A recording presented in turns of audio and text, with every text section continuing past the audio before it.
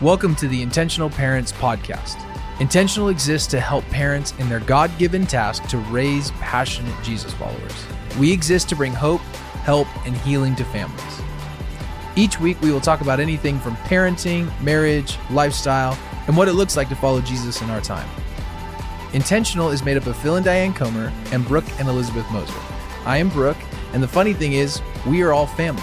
Elizabeth is Phil and Diane's daughter, so we're a family figuring this thing out together. We hope this podcast feels like you're sitting with us in our home talking about how to do this thing called life together. Elizabeth and I are your hosts. Let's get into this week's podcast. Welcome back to the Intentional Parents Podcast. Thank you for taking some time to listen today. We so appreciate you taking any of your time to listen and to engage with what we're talking about today. And if you have a minute, if you would go to whatever platform you listen to this on, and if you wouldn't mind rating, even subscribing, and even leaving a comment, that just really helps us continue to get more hope and help out to people. Today, we're going to have a conversation on the teenage years, which I'm excited about and needing personally to talk about because we are quickly approaching the teenage years, Elizabeth and I. And so Phil and Diane, Elizabeth and I are going to be chatting about the teenage years. And really, because we don't have teenagers, we're going to do more of the curiosity, the asking of questions, the what did you do and how hard of a teenager was Elizabeth, and all those fun questions. And we're going to have some of those conversations today. But maybe to kind of set us up a little bit, Elizabeth, why don't you start us? Well, I think so many parents who are Jesus followers, I think carry this fear that as their kids get older, they won't have their own personal faith with Jesus and love of Jesus. And I think, for me personally, it was in my teenage years that really came alive. And I think that's really, really common. Brooke and I were high school youth pastors for, 5 or 6 years. And we got to see so many kids just really fall in love with Jesus.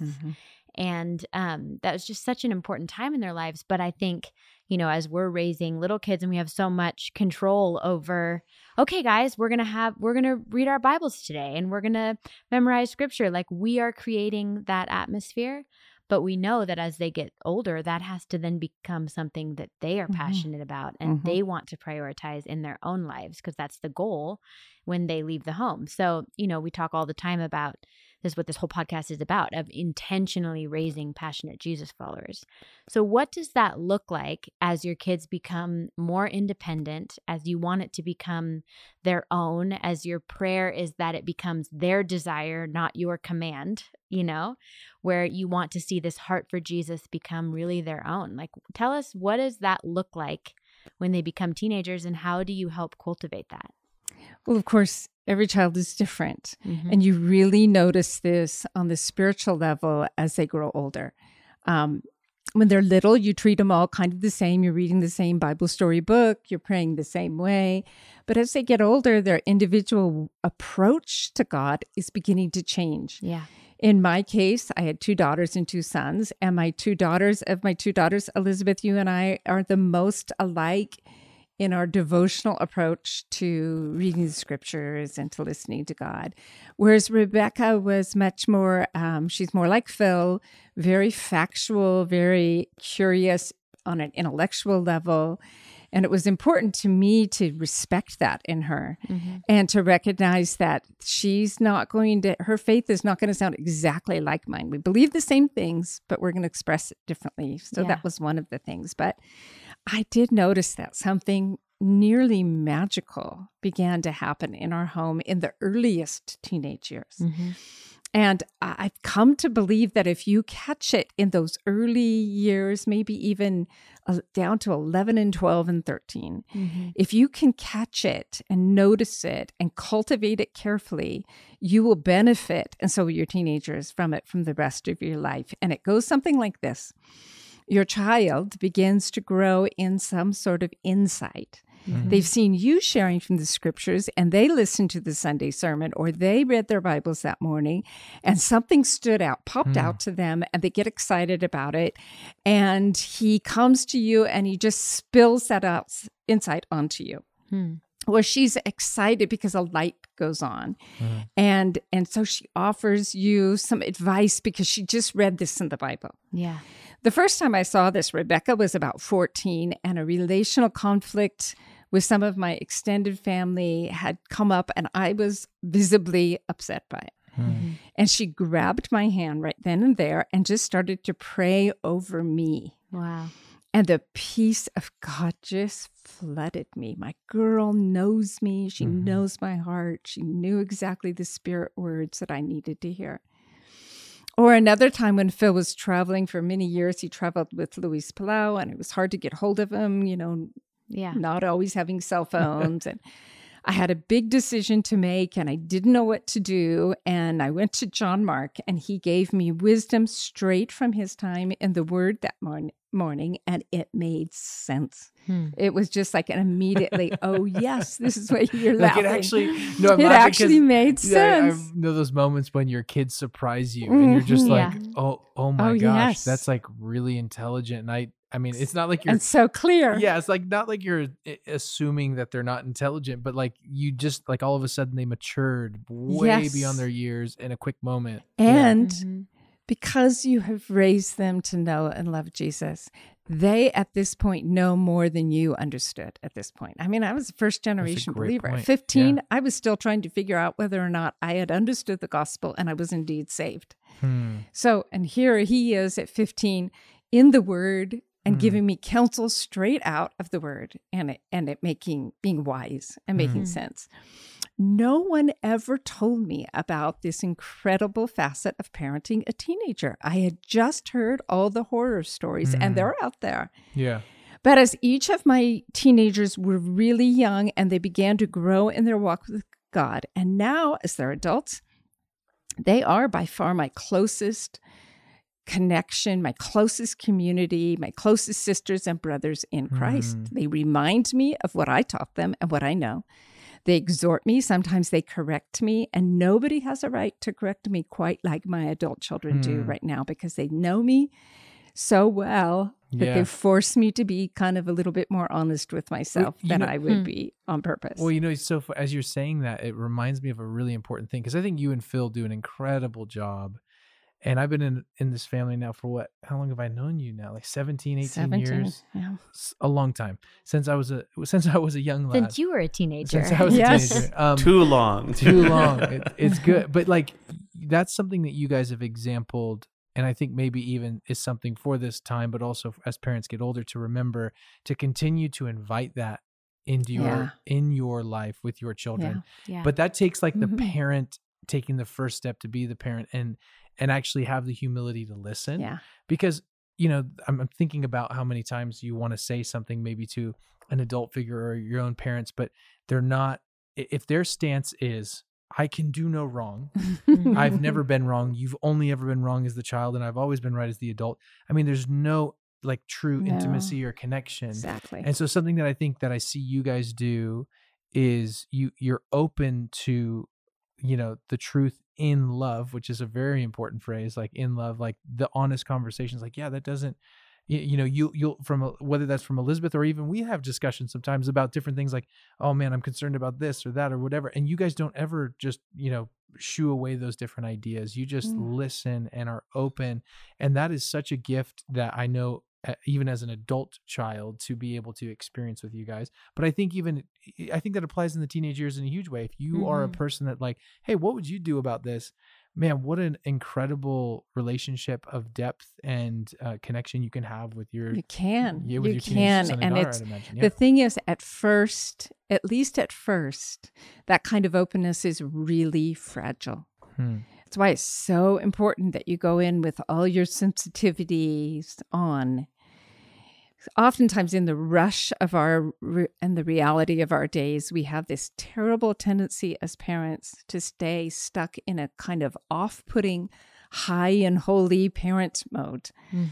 And nothing shuts a teenager or a young adult down faster than that tone of talking. And believe me, this is the tone, the voice of experience. I could see the shutters close on my kids when I started just spouting what I believe is true, in an insensitive way, which I did far too often. And though I made a million mistakes, and I know Phil would say the same, I do know better now, mostly because of those mistakes. Yeah. I want to pass Yeah. some of them on so you don't have to see those shutters close on your teenager's face and shut down. And basically, over time, we have about 3 keys or three nuggets that we want to pass on of things that we learned in order to make the most of these beginning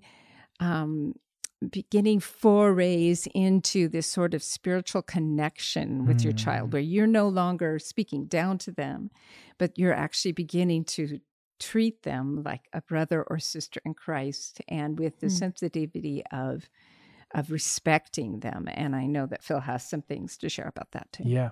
Phil, I'd love to know your thoughts on that. I know you've been over there scouring the scriptures and per usual, which we love and everybody loves. That a scripture came to mind that I wasn't on my mind today till we started talking about this, from 1 John, which I'll read in a second. But let's start off with Elizabeth saying the parents' fear is that what if my kid, by the time he's a teenager, he doesn't want to follow Jesus? And we start off there.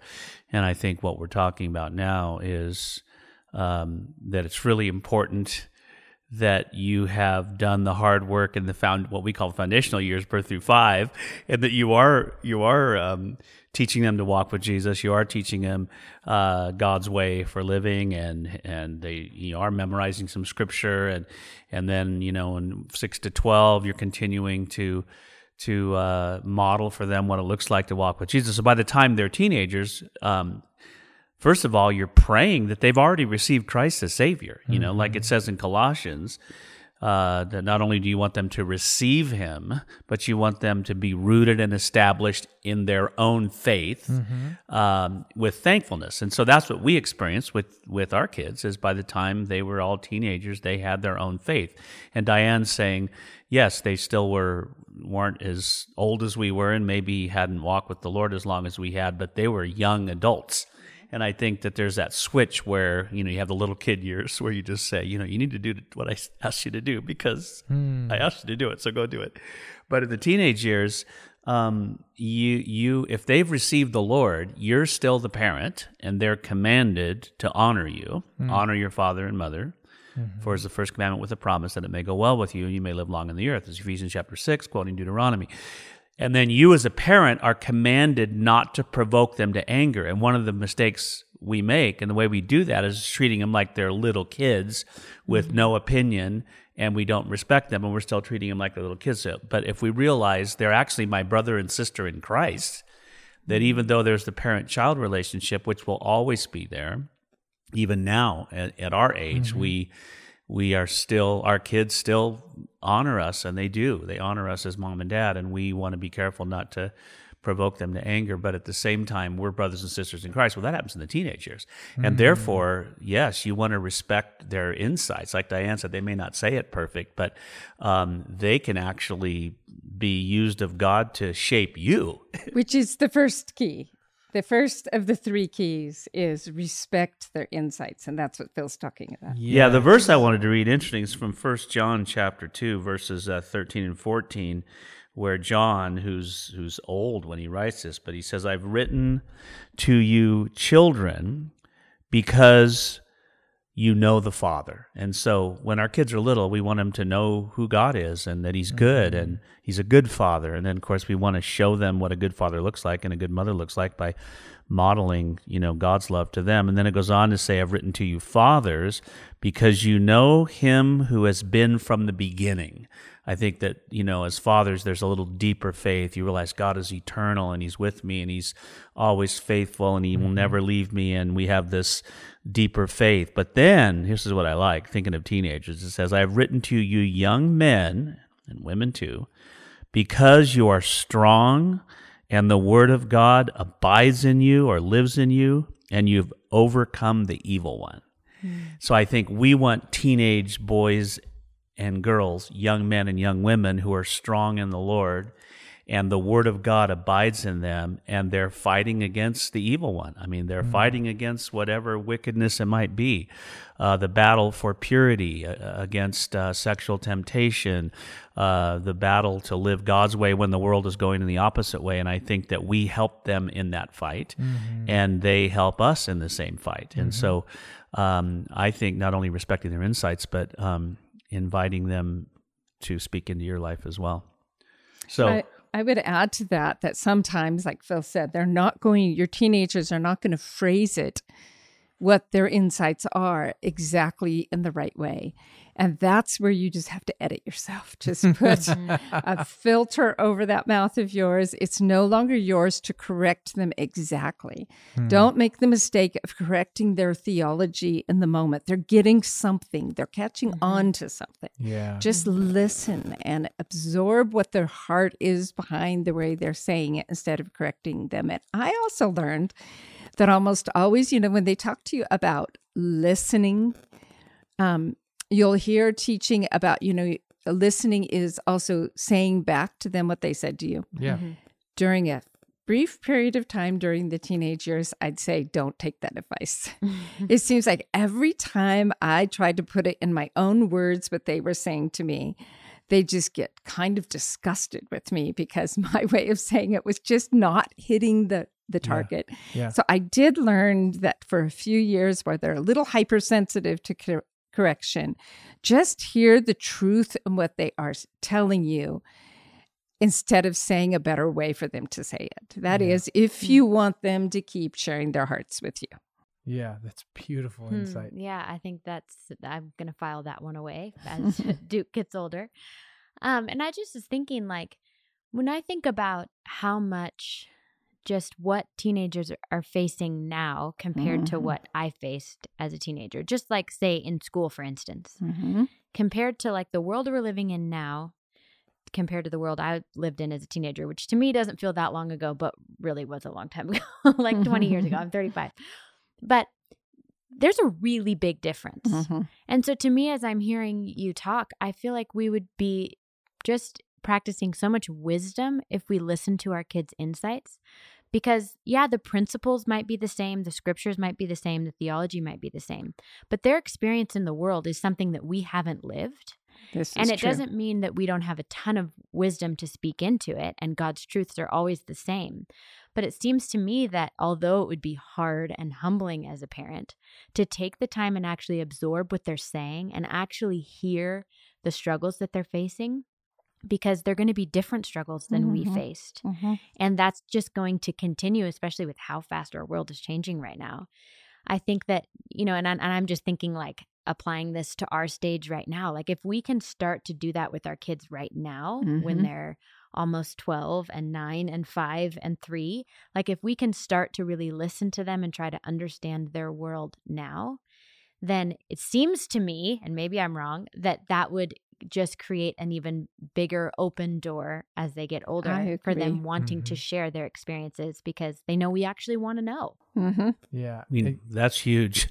That you actually want to know as the parent. I mean, this is where there's no substitute for time, spending time and showing interest in your son or daughter. I found myself, we're just in a particularly stressful full season, and Scarlett, our 9-year-old, keeps asking me, well, why can't I do that, Mom? Why? And she's, pushing quite a bit. And I'm tired and I'm frustrated. And I've heard myself say so many times, because I said so. And every time I say it, I cringe a little bit because I know that if I keep doing that, I'm shutting her down. I'm shutting her down. I'm shutting her out. I'm communicating to her, I just need you to stop talking. And that's kind of what I feel, but it's not the culture I want to create with her. It's not the relationship I want to create. But if you don't have time in that moment, here's what you can do. You can say, honey, I don't have time to talk to you about this right now. You do have to obey me, so go ahead and obey. Yeah. But I promised you that we're going to sit and talk about it. And then like at bedtime or something, bring it up and see. It might be less of an issue at that point because she already had to surrender her will and do what you said. And then you can give a good explanation of what your thinking is behind that, I did find that, especially my daughters, and maybe it was personality, maybe it's not gender. Sometimes your teenager or early teenager just needs to be heard. Mhm. And you're afraid if you hear them out and you listen to the whole thing that you're sort of agreeing or something. Yeah. But sometimes you just need to get it off their chest. Yeah, And so sometimes true. they self-correct as it's coming out of their mouth. They're realizing it isn't lining up with what you've been teaching them all those years, and they kind of can figure it out, get out Yeah. of their head a little bit. And Yeah, honoring them enough to be willing to listen is showing them your love for them. But I'm thinking of James chapter 1 because I need to remind myself, because of the two of us, Diane is by far the best listener. Be, what is it? Quick to hear Yeah. and slow to speak. And slow to anger. So slow to speak and slow to anger. Yeah. For the anger of man does not achieve the righteousness of God. In other words, Yep. if you're angry at your kids and you're spewing anger at them, it's not going to produce the result of a kid who wants to honor God because they're experiencing rejection and fleshly anger. But the first part is just be quick to hear. And so, that old adage, why did God give us 2 ears and 1 mouth? Right? So we would hear better. No, so I don't mean to stir the pot, or even I don't want us to get off this at all, but a couple questions some of you listening have sent in recently, and it's actually been a growing question that I've heard from parents that are friends of mine as well. And it as we're talking about this, it keeps gnawing in my mind of like this thing to bring up, simply because I think more people are facing it than we realize. But respecting your kids' insight is really important for your relationship. But what if you have a bad relationship with your kids? And what I mean is, what if you particularly, and these are the words of parents that questions some of you have sent in, and also I've heard, is what if you don't like your kids? And that's a really, I know that's raw, and we didn't even talk about talking about this, but that's something that kind of continually is coming up. And I think about the challenge of respecting a child's insight when your relationship's already really fractured, and your relationship in your mind as even a parent, you're like, I just have kind of written this kid off because they won't respect me, or they won't do what I say. And there's lots of reasons, and it's easy to say it's their fault and they're saying it's your fault, and that's not even the point. But I would wonder if we would have any just encouragement, or just even a moment to empathize with those of you who are wanting to enter into this, but really don't have any desire to, because of the broken relationship. And that's always been really hard, but I think it's I think it's more common than people want to talk about, because the moment you say, yeah, I'm really having a hard time liking my kids right now, you feel so much shame. You think I should like my kids, love my kids. And honestly, for some people, that's not a problem. They've never felt those feelings in the world. But there's a growing number of people that do experience that. And so I just wonder if there's anything that we might be able to encourage some. Well, of and I those think listening. especially right now, what I keep hearing from parents is, I am with my kids 24 hours a day. Yeah. I'm their tutor. I'm their teacher. I'm their house cleaner. I'm and I'm really trying to hard. work, and I'm struggling to like my kids. Like that. We're Totally. hearing that so much and experiencing that so much because we have 4 kids at home. And I think especially for the families who maybe all their kids have been in school for years, and this is a huge shift. Nobody's used to being together this much. And, I think I just want to say, like, to give people freedom to not suppress those feelings of course we love our kids. A parent never stops loving their kids no matter what happens. Yeah. But I think there are times when we struggle to genuinely enjoy them and like them. Maybe we're going through a really hard time and everything just feels too much. Or maybe our kids are going through a particular phase that it's difficult to like them. And so I think that's what I hear you saying, and what we hear people saying a lot is, of course, I love my kids, but like, what do I do when I'm struggling to like them? And then that season has gone on and our relationship is now fractured. Yeah, I would imagine it's just really hard to respect their insights when you're like, I don't care what your insights are, right? Because you have that fractured relationship. And my hope with even bringing this up isn't to stir the pot, but rather to just empathize with those who maybe carry a lot of guilt and shame around this. And I think this especially pops up. And again, we don't have teenagers as of yet, but we are getting close. I would imagine a lot of this pops up in the teenage years, because you're so desperately trying to become, your kids are trying to become who they are. Yeah. And you've set the groundwork, you've laid the foundation. And some kids are like super compliant and like, yeah, I'm excited. I'll go through the motions. I'll follow the rules. But then there's others, I mean, you even tell fun stories of John Mark, how he would, in his own respectful, as much as he could be respectful way, defy the different terms. He had to become his own man in his own space. And I don't think all of that's bad, right? But I just want to say, if you're feeling that, or you're a parent that's experiencing that, I think there is a spot where we need to just not only empathize, but I think that could be a topic that we talk about more for people. I think as so well. too. But I would say this leads really well into the second key. Yes. So the first key is to respect their insights. And you're saying that's sometimes really genuinely challenging, especially when their insights go counter to scripture. Yeah. But you can still be like we taught our kids, sometimes you have to just respect the position. You don't actually have to. Like, you have to. When our love kids it or were agree young, there with was we had a president of the United States who we did not have respect for him as a man, but we insisted that our kids respect the office. I would turn that around on parents and say, we respect the kids even if we are just so off. Yeah. And you be respectful. That's But great. I would say your question leads into number 2, and that is, this is hard, humble yourself. Yes. For that's so one good. thing, we all come to a point, I think, in parenting when we realize our love is too small.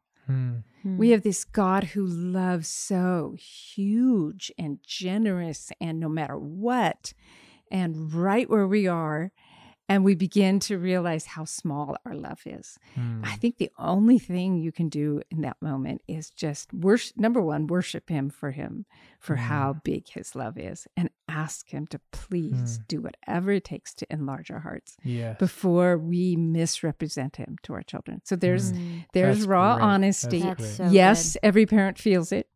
Yes, we could justify it. They're being awful. Some kids are just Yeah. awful for a period of years. And it's like some kids are awful on purpose, I think, to see if you still really love them. Yeah.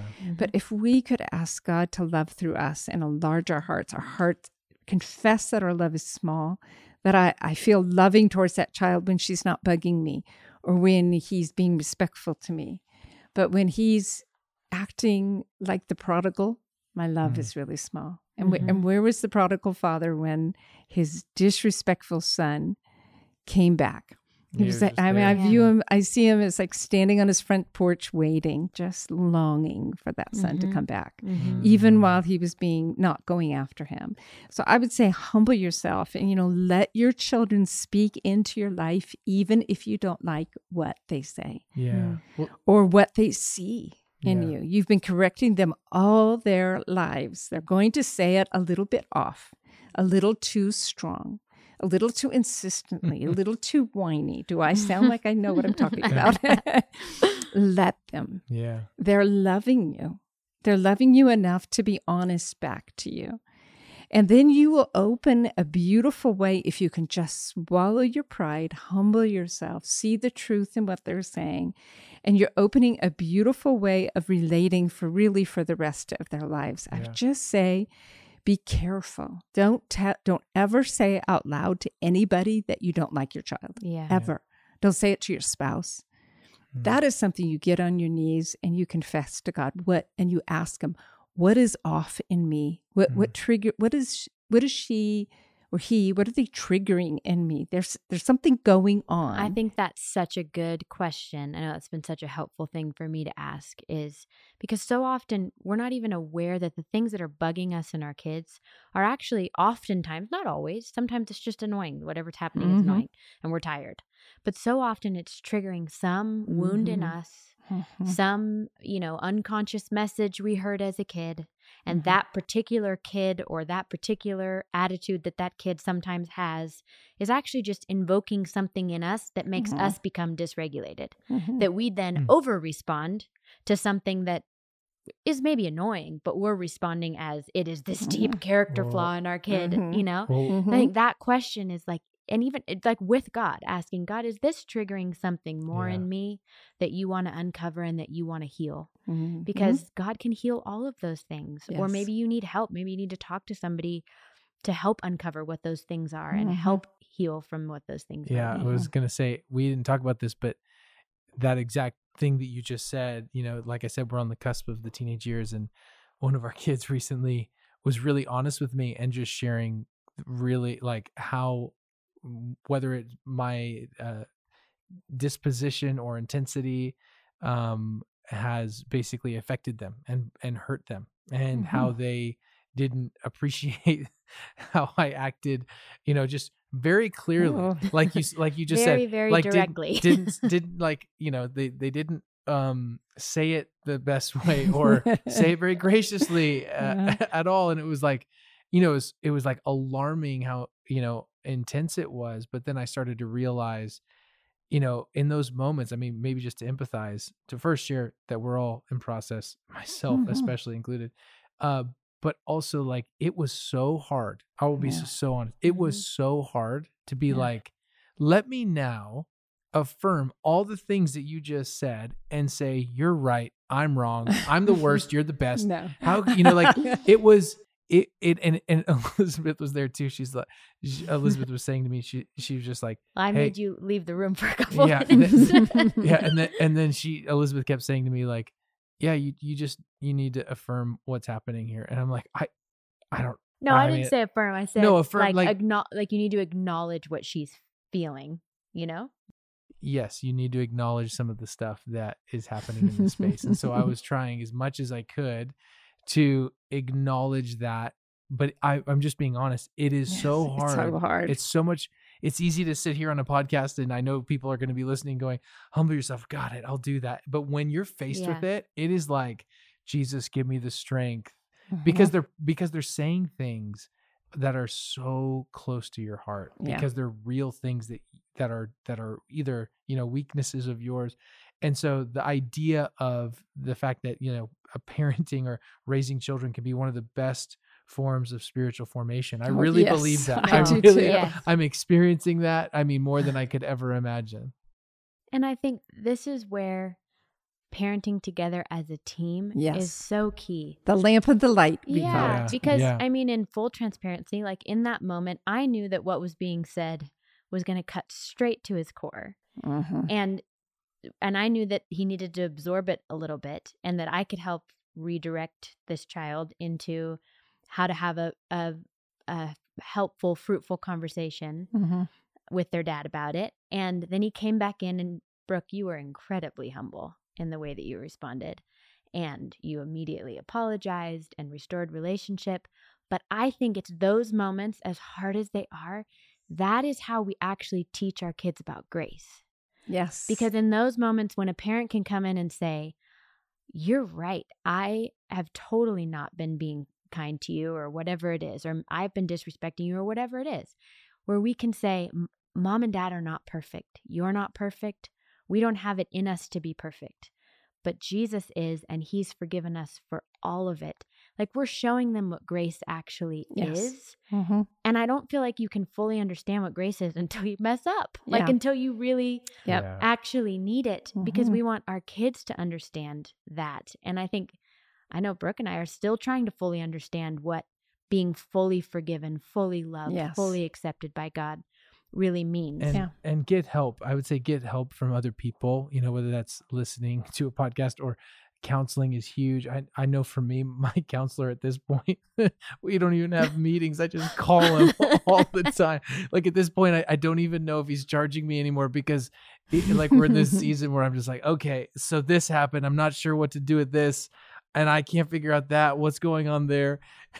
And I'm so thankful for, people in my life, and we all have those people. And if you don't, pray for them and identify them, but those people that you can call and just kind of be honest with and transparent with, and be like, I don't know what to do here. But I mean, for me, I'll just be honest. That's been such a gift to have people, and Phil and Diane, you're this way with us as well. Just to have people that you can be honest with. You don't have to pretend like that you have it all put together, and you can be transparent and say, what in the world am I going to do? Because I know I'm not doing it right. How do I humble myself? Right? Like, give me the example of how to do that. Yeah. Phil, wow. You want to say something? Well, I'm still back when you said parents are asking, I don't like my kid. Like, you lost me there, because I don't remember ever not liking my kids. But I think that's a legitimate thing. It's a legitimate thing, yeah. I've just been thinking about that the whole time you've all been saying wonderful things. I think that, if I think about it, wow, I would have to immediately, as a parent, think, why do I not like my kid? Okay. And if there's actually a really rebellious behavior in them, that would really frighten me in the teenage years, because the end result of that is they could go, once they're out of your home and they're 22 and they're gone and they're not. So I would do anything I could to restore that relationship, and whatever it meant, taking them with me on trips or whatever. But I also would just say, we all have to look. Diane already hit it. We realize we don't have our love is too small. We need God's love. And so I think if you're a parent listening to this and you're thinking, honestly, I don't like my kid right now, I'm exhausted, and that's real, and it's okay to say that's real, but then you have to take that feeling before the Lord. And I'm all for counseling, but let's remember, Jesus is the wonderful counselor. And so take to him and say, Lord, what's going on in my heart? And I while you guys were talking, I turned to Ephesians 2, where Paul says, for this reason, I bow my knees before the Father. And then he prays this beautiful prayer that, preachers like to preach through, but he's praying for them that they would know the love of God. And, and you guys know this passage, but he said that you may be able to comprehend with all the saints. So it's with God's people and with the family of God that we really understand God's love.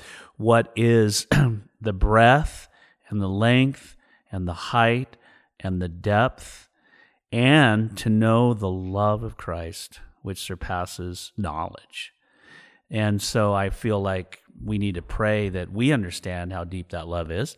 And we need to, I can remember Paul says, for this reason, I bow my knees before the Father. I think as a father, if I'm not bowing my knees before the Father, how can I expect my kids ever to do that? Yeah. So again, I need to model for them how to love someone even when I don't like what their behavior. And so like you said, you love your kids. But anyway, I just feel like you said parenting is one of the best ways for spiritual formation. Absolutely. Yes, really because if you try to do it in your own strength, you're going to blow it regularly and you're going to create all kinds of havoc. But if you do it filled with the Spirit and with God's perspective, then God is going to, like to say, not only is God using you to shape your children, he's using your children to shape you. Yes, he and is. So, when you have those moments of tension and I don't like my kid, God's saying, oh, look at your heart. Yes. Why? Is it selfishness? Is it something that God's trying to get your attention about? Anyway, that's a thought I had.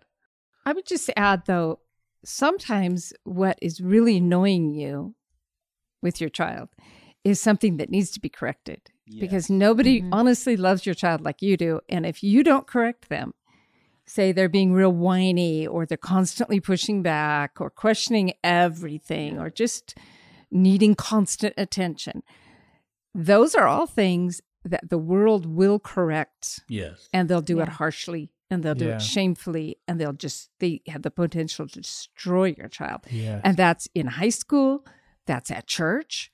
That's when they go away to college. That's in their marriage. Yeah. So maybe that there's a magnifying. You should listen to your soul a little. Maybe there's a magnifying glass, glass kind of looking at a flaw in your child that you better address right now before somebody else destroys them over that. It's a truism, but if you don't love that child enough to say, listen, there's something you're doing that is really hard to live with, and I'm going to help coach you out of this. Yeah, we are going to agree because you're going to lose friends over this. But we're seeing this all over the place, right? Where parents or even adults now won't confront. You know, I know we've talked about this before, where you're like adults are scared to even confront or be confronted because their parents maybe never set that kind of feedback culture up. Where it's like, hey, we're going to have a culture of feedback. Like, we're all for you, but we cannot assume that everything that we do is always the best, the perfect.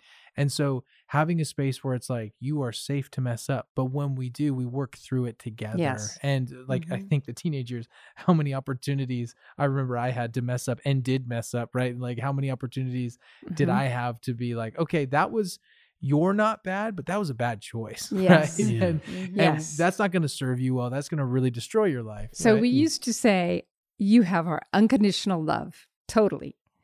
But you don't have our unconditional acceptance. There are some things that are not acceptable. We'll love you through them, but we're not going to accept everything. So disrespect, disregarding the rules. There's certain things that are not acceptable and there will be consequences. Yeah. Because honestly, we love them enough to not let them just stay stuck in where they are. And that's like the Father is with us. He loves us so much. He's willing to even use our kids to discipline us. I was just going to say, though, really quick, I just wanted to say a personal example from being 17 years old and dating your daughter. So this is a very real, palpable memory. Or I think maybe we were 18 or 19. I just remember, this is a whole other topic and a whole other podcast, but I feel like it's a very important point for this. So we decided when we first started dating, we dated 2 different times, primarily because Elizabeth decided that I wasn't going to be fit for her for marriage. So she broke up with me for 2.5 years. Anyway, I won her back. That's a whole other fun story for another time. But when we started dating the second time, we were still 18 or 19, somewhere around there. We were like 19 or 20. Yeah, somewhere around there. But still like, not out of the home. I was living with my parents. You were still living with your parents. We were still under the care and the shepherding of the family. And we go away for this trip to Seattle. We stayed at some friends, some of the friends' house, and we came back and we decided we weren't going to kiss until we got engaged if we got engaged. Well, we decided this was just this beautiful romantic moment overlooking all of Seattle. And we had kissed. And I remember it was just the most magical experience in the world. We come back and we are so excited to tell you. We kissed for the first time, and we had this kind of relationship. I don't know if I was excited. I think I was doing it out of sheer obligation. No, that's again a whole other like mom and dad. I had to tell them because they think we're not. Yeah. So this is like so many fun podcasts for later, but the point being that we shared that with you, and I remember your response wasn't, "Guys, that's so great. That's so exciting." You're like, "Oh, well, let's talk about this. Let's talk about this seriously." And I was like, wait, I thought you were just supposed to be happy for us, right? And I remember that you basically, Phil's laughing. Phil's like, "Why are you kissing my daughter?" But the point was, and the point I'm making is actually in your favor, I promise.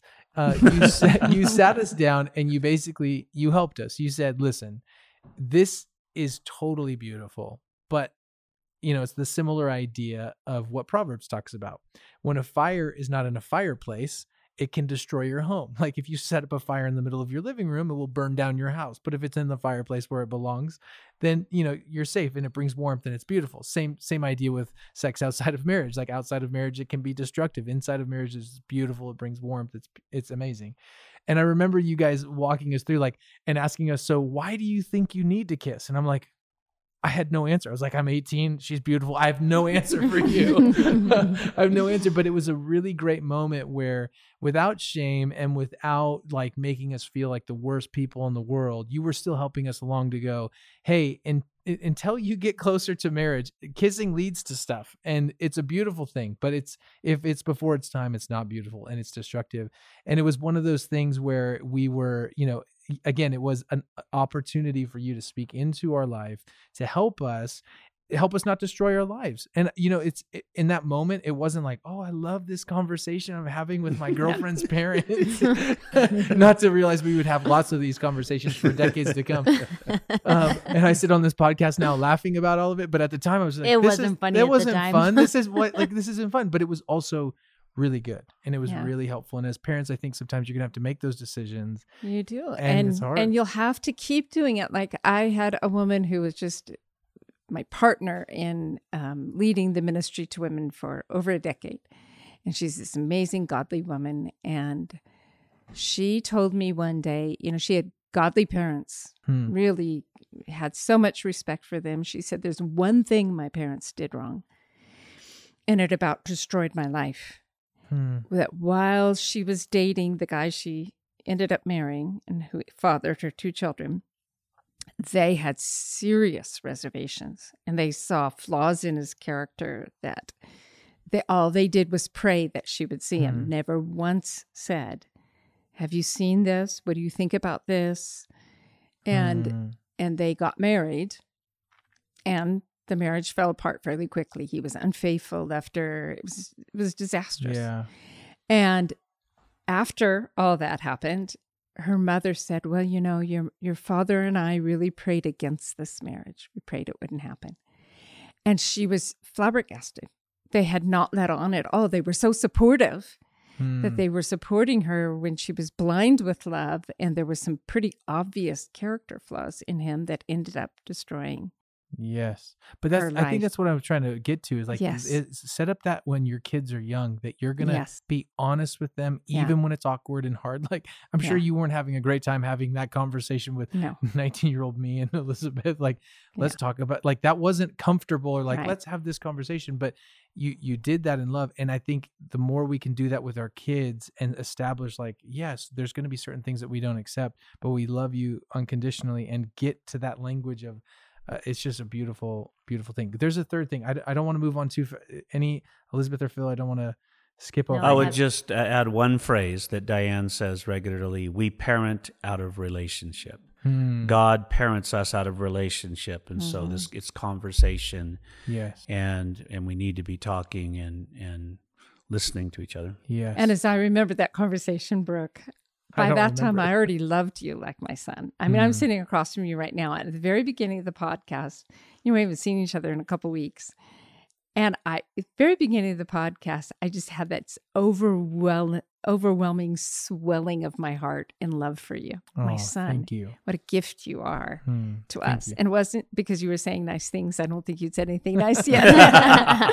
It was just honestly feeling, I love this young man. Oh, thank you. And I think that conversation was comfortable with you guys because you had been so open in your relationship with us, to the point of you talking about adopting some of our values because they made sense to you. They did. And I didn't like 'em, we talked about, you're a passionate young man. How would you keep this relationship intact? You were so in love with Elizabeth. I mean, You just Just meet her for 2 flowers seconds. every time he came over, and just, I mean, obviously the attraction was extraordinarily high. So we'd had these great. ongoing conversations. yeah. The way I remembered it, you had also kind of invited us into your Oh, life. we did. That yeah. could be a destructive conversation had there not been that invitation at some point. I don't remember this at all, but I know what I would have quoted. Now that you said we had it, in Corinthians, it is good for a man not to light the fire of passion, not to You touch. did quote that. It is good You for a did man not to quote that. touch a woman, which means light the fire of passion. I probably use the That's, illustration of a match. That's exactly. When you light the match, exactly what you it's it burns. so the kiss is eventually supposed to lead Lead to somewhere. No, I remember it. I So, remember it vividly. I It wanted is. to protect my daughter And you did. protect You you. totally yes, did. And that was and the you- best part. And- But Diane's right. You listened. You invited us, and that's a dream, isn't it? When your kids are dating, that they're not totally resisting. You have Yeah. no right to tell me what to do. But Love. you have a relationship, and you're already parenting out of a relationship, and there's mutual respect Yeah. established. Well, the last thing before we go, there's one more thing, just as one of these keys to continue to connect with your kids spiritually through the teenage years. And Diane, what is that third thing? Invite their input, Yes. which is really every teenager's just dying to be invited into conversation. They want to give their opinion about kind of everything. I was gonna say, I think it's more important to just tell them when to not give What's their that opinion. saying? And What's that? big things and small things. I remember when my daughter started getting into makeup, and I always have worn makeup. I wear makeup, but it's just not a big thing to me. I would never read a blog post on the best mascara. And my daughter's wanting to kind of update their mom just a little bit. And sometimes it was a little awkward, but if on those little things, you're inviting their input. Honey, how does this look? Is blue eyeshadow no longer in style? No, Mom, it's no longer in style. I think if you can start on the little things, then it just opens the doors for some of the bigger things. But there is a phrase that I learned that works like magic to the teenager who shuts you off. And it's just 3 words that work wonders. And it's this: tell me more. Oh, It's an that's great. invitation for your child to open up their heart to you and to be safe. Tell me more. I'm interested. Otherwise, they sometimes think that you are a teenager and you're going to act like they are, which is challenge everything that comes out of your mouth.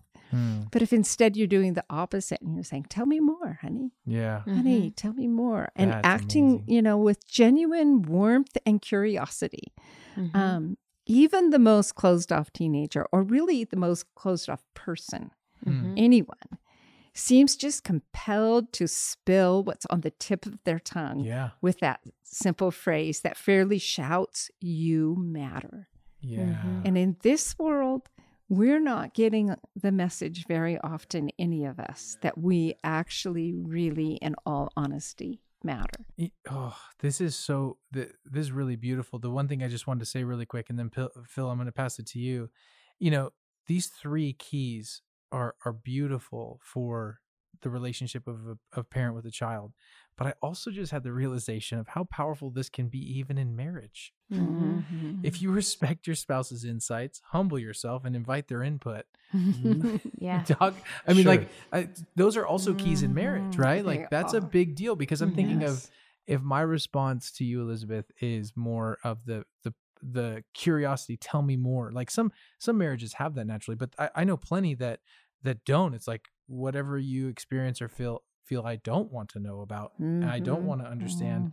I'm not going to really respect your insight, and I can't humble myself to listen to you. You know, like that. Those are really key, not just in your relationship with your kids, but like your own personal life, even in your marriage. So anyway, just to highlight. No, that's Wow. so true. I'll carry it even further. Take it. Okay, so if these are principles for the parent-child relationship, you're saying they're also for marriage. Well, marriage, Ephesians 5, is supposed to be an illustration to the world of the relationship between Jesus Christ as the yes. bridegroom and we as the bride of Christ. And so we need to respect. Yes. What's the first one? Respect God, the insight. the insights that God has, because he is wisdom. Yes. Secondly, humble yourselves in the presence of the Yes. Lord, that he may exalt you. And what's the third one? Invite Invite him into your life. him. And you'll be a better parent.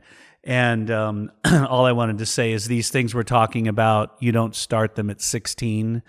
When your kids are, if they've received Jesus at 5, 6, 7, they got baptized, and young kids, and they've got insights at 10, 11, and 12.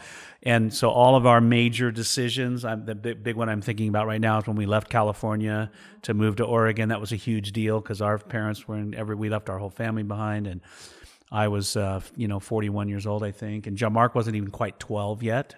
But I remember he and I went over to Santa Cruz and we fasted until dinner, which was so, we fasted breakfast and lunch, and we were praying and jogging, and it started raining on us, and so and I was asking him what he thought. Do you think we should go? What do you think God's leading us to do? And so I think that inviting their input even before they're 16 or whatever, but then it should continue on. I love that. Well, thank you for listening today. We're gonna have a part 2 of this, which I'm excited we'll share more with you soon, but thanks for listening. Thank you for listening to today's podcast. If this podcast has blessed you in any way, here's a few ways that you can partner with us in this ministry. First is to give. Intentional Parents is a nonprofit, and we rely on the generous giving of our partners. So please head over to our website, intentionalparents.org/give, if you would like to become one of our partners through giving. Second is to share it. If this has at all been helpful to you, we encourage you to share it with your friends, your family, and those that you know would be blessed by it. Third is to follow us on social media platforms, Instagram, Twitter, Facebook. You can find us on Instagram at intentional_parents. And lastly, if you would head over to iTunes if you enjoyed today's episode and leave a review on iTunes, this helps us bring more hope, help, and healing for families.